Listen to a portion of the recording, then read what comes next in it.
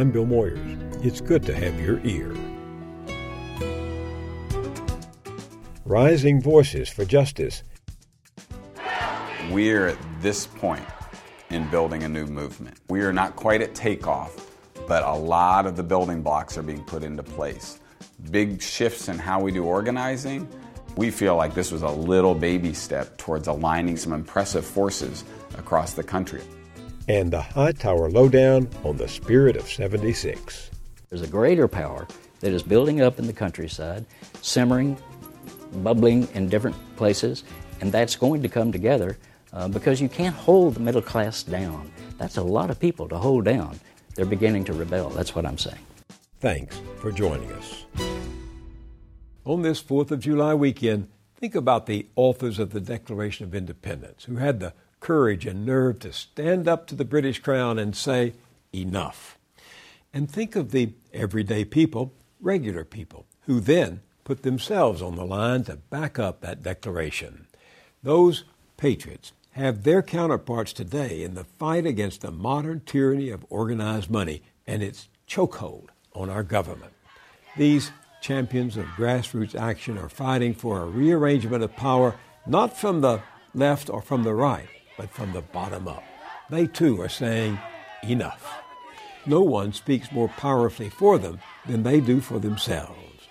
One of their best known has been agitating for ordinary people for most of his life. Like the circuit riders of old, spreading the word, Jim Hightower is forever on the road, speaking, riding the electronic rails of the internet, appearing on radio and TV, preaching the grassroots gospel.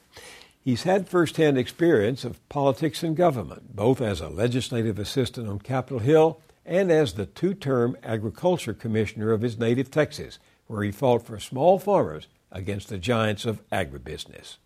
In addition to his books, he publishes this political newsletter, the Hightower Lowdown, which many of us consider so essential. I once raised money to help make people more aware of its wit and wisdom.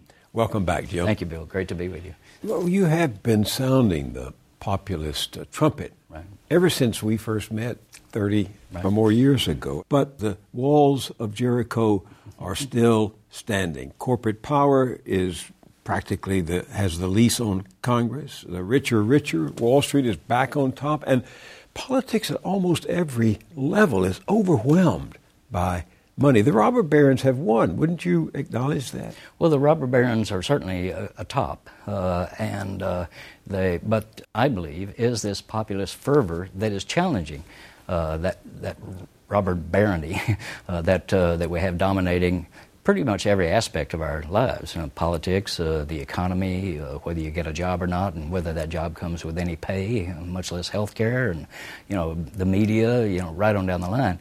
Yet, in every one of those segments, there is a growing rebellion and an increasing awareness among different groups fighting different battles that they are connected to the other groups. It's not a movement yet, but it's beginning to connect up. There's now this group called the United Workers Congress, and these are 10 different very low-income employee sectors. They're farm workers, they're nannies, they're taxi cab drivers, they're day laborers, and they're adjunct professors. Adjunct professors? Professors. Is an unusual participant in a coalition like that? They are paid a poverty wage. No health benefits, no security, job security, just like fast food workers, in fact. What does that suggest to you? It suggests that people are beginning to get together and see their common interests. So here are the highest educated poverty workers in America with the lowest educated poverty workers, and seeing that they were in the same boat now. And that realization is a powerful political potential. I'll give you another example. We had a world protest against McDonald's. There were 30 countries involved in it. That takes organization. Again, it's not high visibility yet, but neither was civil rights until it popped out. To me, these things have a dynamic of their own, a life of their own, and there comes a point at which the people are pushing and more politicians begin to respond. Elizabeth Warren in the Senate makes a difference.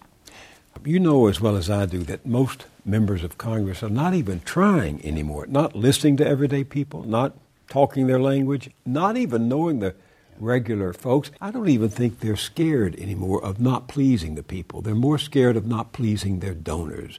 And so what's going to happen if there is a convergence of this popular agitation and discontent, and it runs into the walls of Jericho?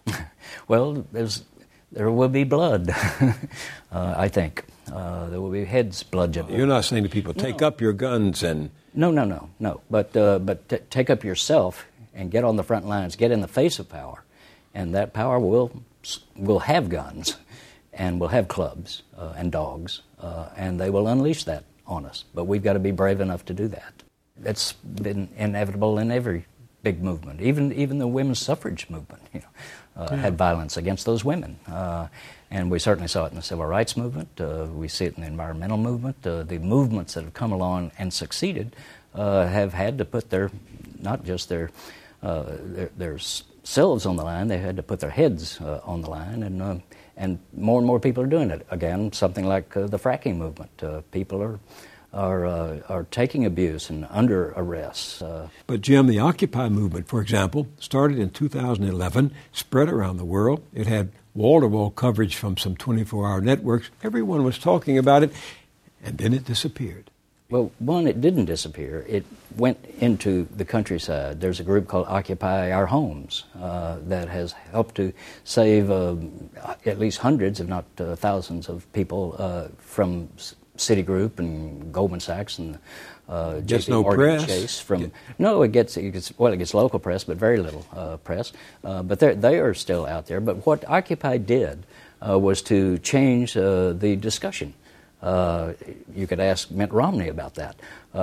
It put inequity, the 1% versus 99%, smack dab in the middle of the 2012 presidential election.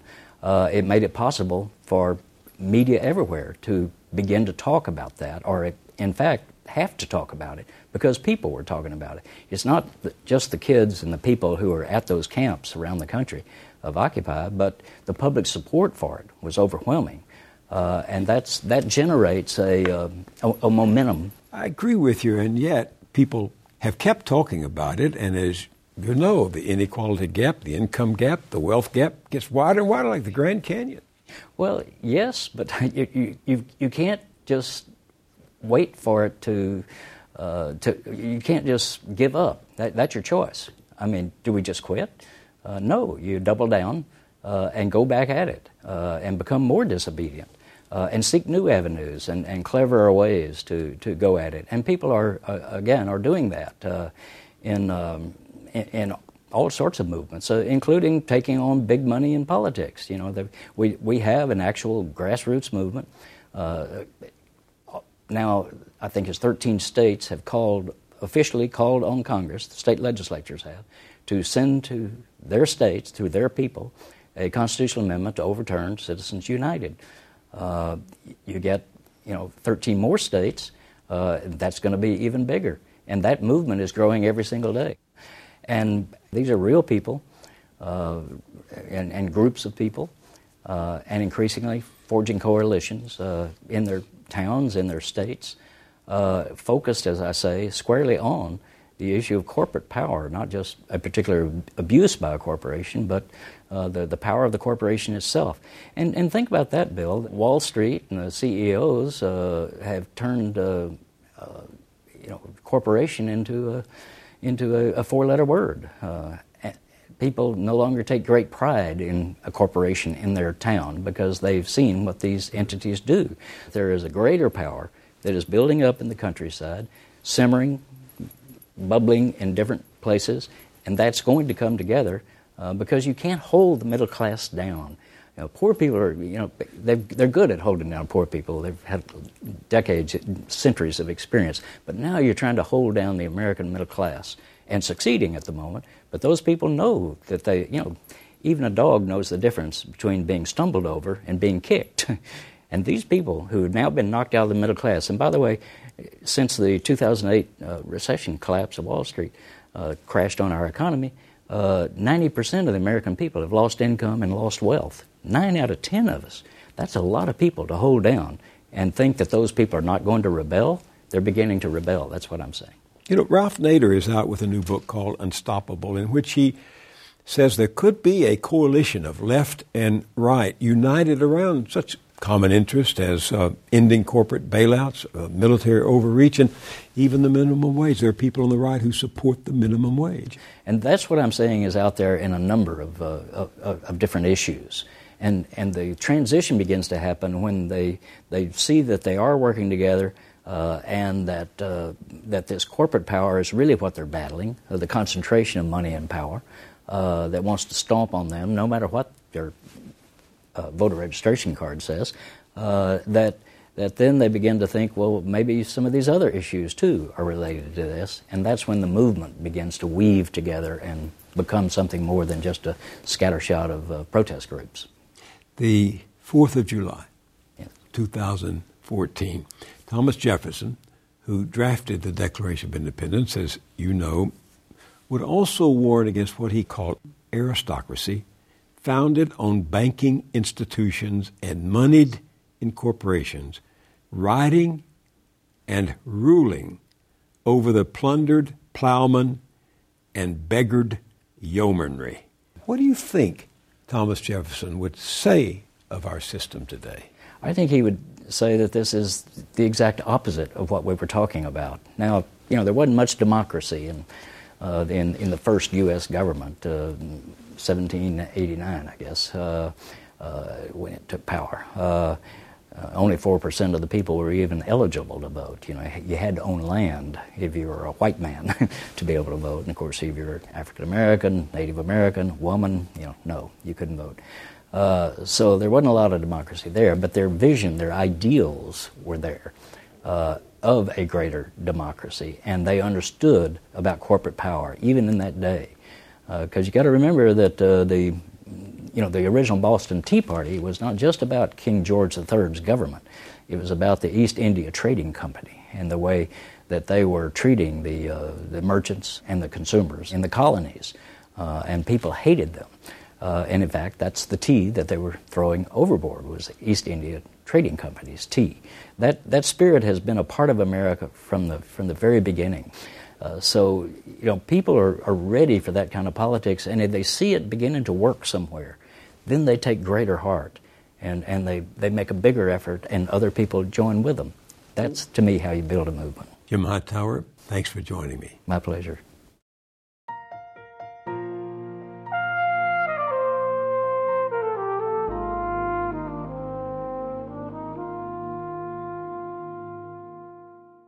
We're back with more about movement building. In our nation's capital recently, there was a conference of activists from around the country calling themselves the Rising Voices for a New Economy. They're organizing to fight for a living wage and a just society. Get up, get down. Corporate greed, get out of town. Get up, get down. Corporate greed. We're in a bit of a crossroads. Director of the National Domestic Workers Alliance, Ajahn Poo. We can continue to go down a path of a low-road economy where the fastest-growing jobs are all poverty wage jobs, or we can start to chart a new path. If we're serious about changing the country and changing who our economy serves and what values are underneath it, we've got to come together in much bigger ways than we have before. Executive Director of National People's Action, George Gale. So at the conference, we're training a new generation of activists around how to think differently about how we do organizing. The conference was called Rising Voices for a New Economy. Once again, Ajahn Poo. And it was held in Washington, D.C., where a lot of decisions about the future of our economy get made. We had 500 domestic workers from around the country meeting for several days, many immigrant women, African American women, so almost entirely women of color. Hello, NPA! And then we were joined with the National People's Action, and they represent small family farmers and public housing residents and all kinds of working people. There was a long history in the field of community organizing of different organizations actually not collaborating, actually kind of running down their own path, building their own power, but not building a movement. Once again, George Gale. I think there was just a recognition that we were up against such big forces that we actually don't have any choice but to collaborate. The same root causes are impacting everybody. So if you're fighting to save your home from foreclosure, or you're seeing corporate agriculture come into your state and ruin family farms, you see corporate power. And so people are making the connections. And I think organizing and organizations like ours and the domestic workers help people make those connections. It's not that my state is broke and that we can't afford the things that we so desperately need. It's just that the people that are making the most money aren't contributing to our state and to our country. This is happening all over the country. Brianna Champion from the Iron Student Network. 2/3 of corporations in Illinois pay no income taxes. If they were to pay taxes, that is money that could go to students like me who can't afford school, and not just my education. This affects everything in my community. If you care about us having a modern social safety net, you need corporations to pay their fair share. Once again, George Gale. If you want to see new infrastructure built so we can create jobs in this country, we need corporations to pay their fair share. I could go on and on. If there's any issue that we need to unite around, this is one of them. And right now, corporations are sitting on record profits, but simultaneously paying record low tax levels. There's so much wealth all around us. Once again, Ajahn Poo. I definitely think that our scarcity mentality is one that can and should shift and is not based on the reality that we have here in this country. We need to go expose those lies, tell the news story, and take our country back. So we are going to be calling targeted voters. 100 folks have come from all across the country to learn a critical organizing skill, which is canvassing. From the Maine People's Alliance, Genevieve Lyson. Today, the group of volunteers are calling about a tax haven bill in Maine that would ask corporations to report the profits that they're storing overseas right now. Because currently, they're allowed to get away without reporting that income and thus not pay any taxes on it. And we don't think that's fair. I'm going to make it really easy for you. I can transfer you right over to where you can either speak with your legislator, which is Senator Langley. In Maine, we've been able to override the governor's veto on our state budget, on a slew of environmental bills, and it was by contacting voters at their homes to call their legislators. So canvassing works. Do you mind if I turn this computer a little bit? The goal here is that all of these volunteers take back the skills that they're learning here today and bring them back to their communities and their organizations. So we're seeking to build a big group of powerful canvassers across the country to try to turn things around. We're going to spend some time this morning. At our conference, we do training. We do issue workshops. And then most importantly, we hit the streets. Time to make some noise! We actually left the conference and went into the streets. Protests are one of many ways to get a story out there. To us, it's about making visible the many, many voices and experiences that are made invisible in an unequal economy and society like the one that we live in.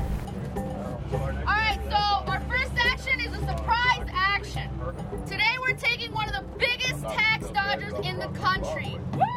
GE General Electric. We took 600 folks from MPA and the domestic workers to the GE's lobbying operation here in Washington, D.C.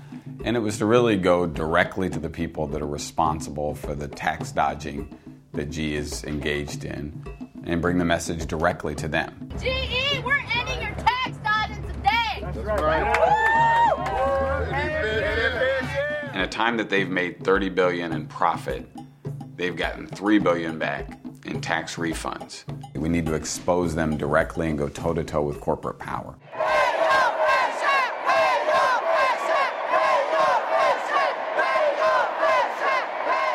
They want us to leave, but we're here until we deliver our message. Wealthy elites have basically isolated themselves off from the rest of us. They actually don't have to see poverty. They don't actually have to see the people that have been made invisible by inequality. Pay your taxes so our families can live. It's a transformative experience for people to speak truth to power in a really direct way. And it is about civic engagement and participation. It is about making this country the country that makes everyone visible. Above us are the General Electric offices, and up there, they can hear you.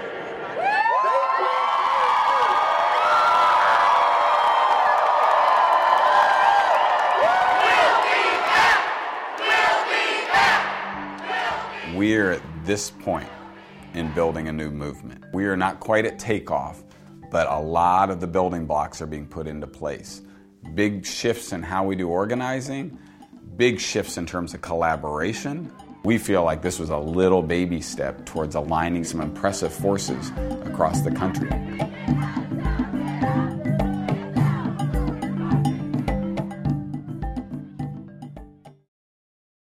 There was something of the spirit of '76 about those protesters as they marched up Capitol Hill to make their case to any legislators who would listen.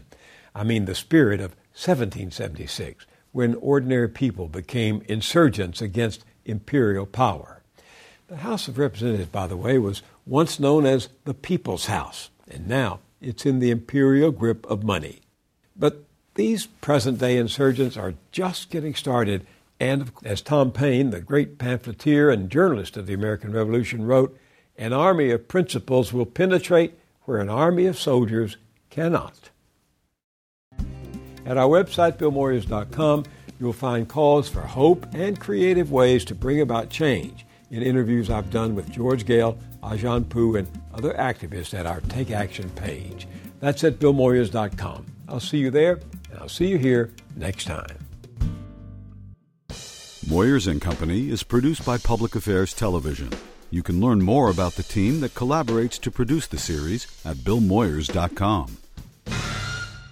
Funding is provided by Ann Gumowitz, encouraging the renewal of democracy. Carnegie Corporation of New York, supporting innovations in education, democratic engagement, and the advancement of international peace and security at carnegie.org. The Ford Foundation, working with visionaries on the front lines of social change worldwide. The Herb Alpert Foundation, supporting organizations whose mission is to promote compassion and creativity in our society. The John D. and Catherine T. MacArthur Foundation, committed to building a more just, verdant, and peaceful world. More information at macfound.org. Park Foundation, dedicated to heightening public awareness of critical issues.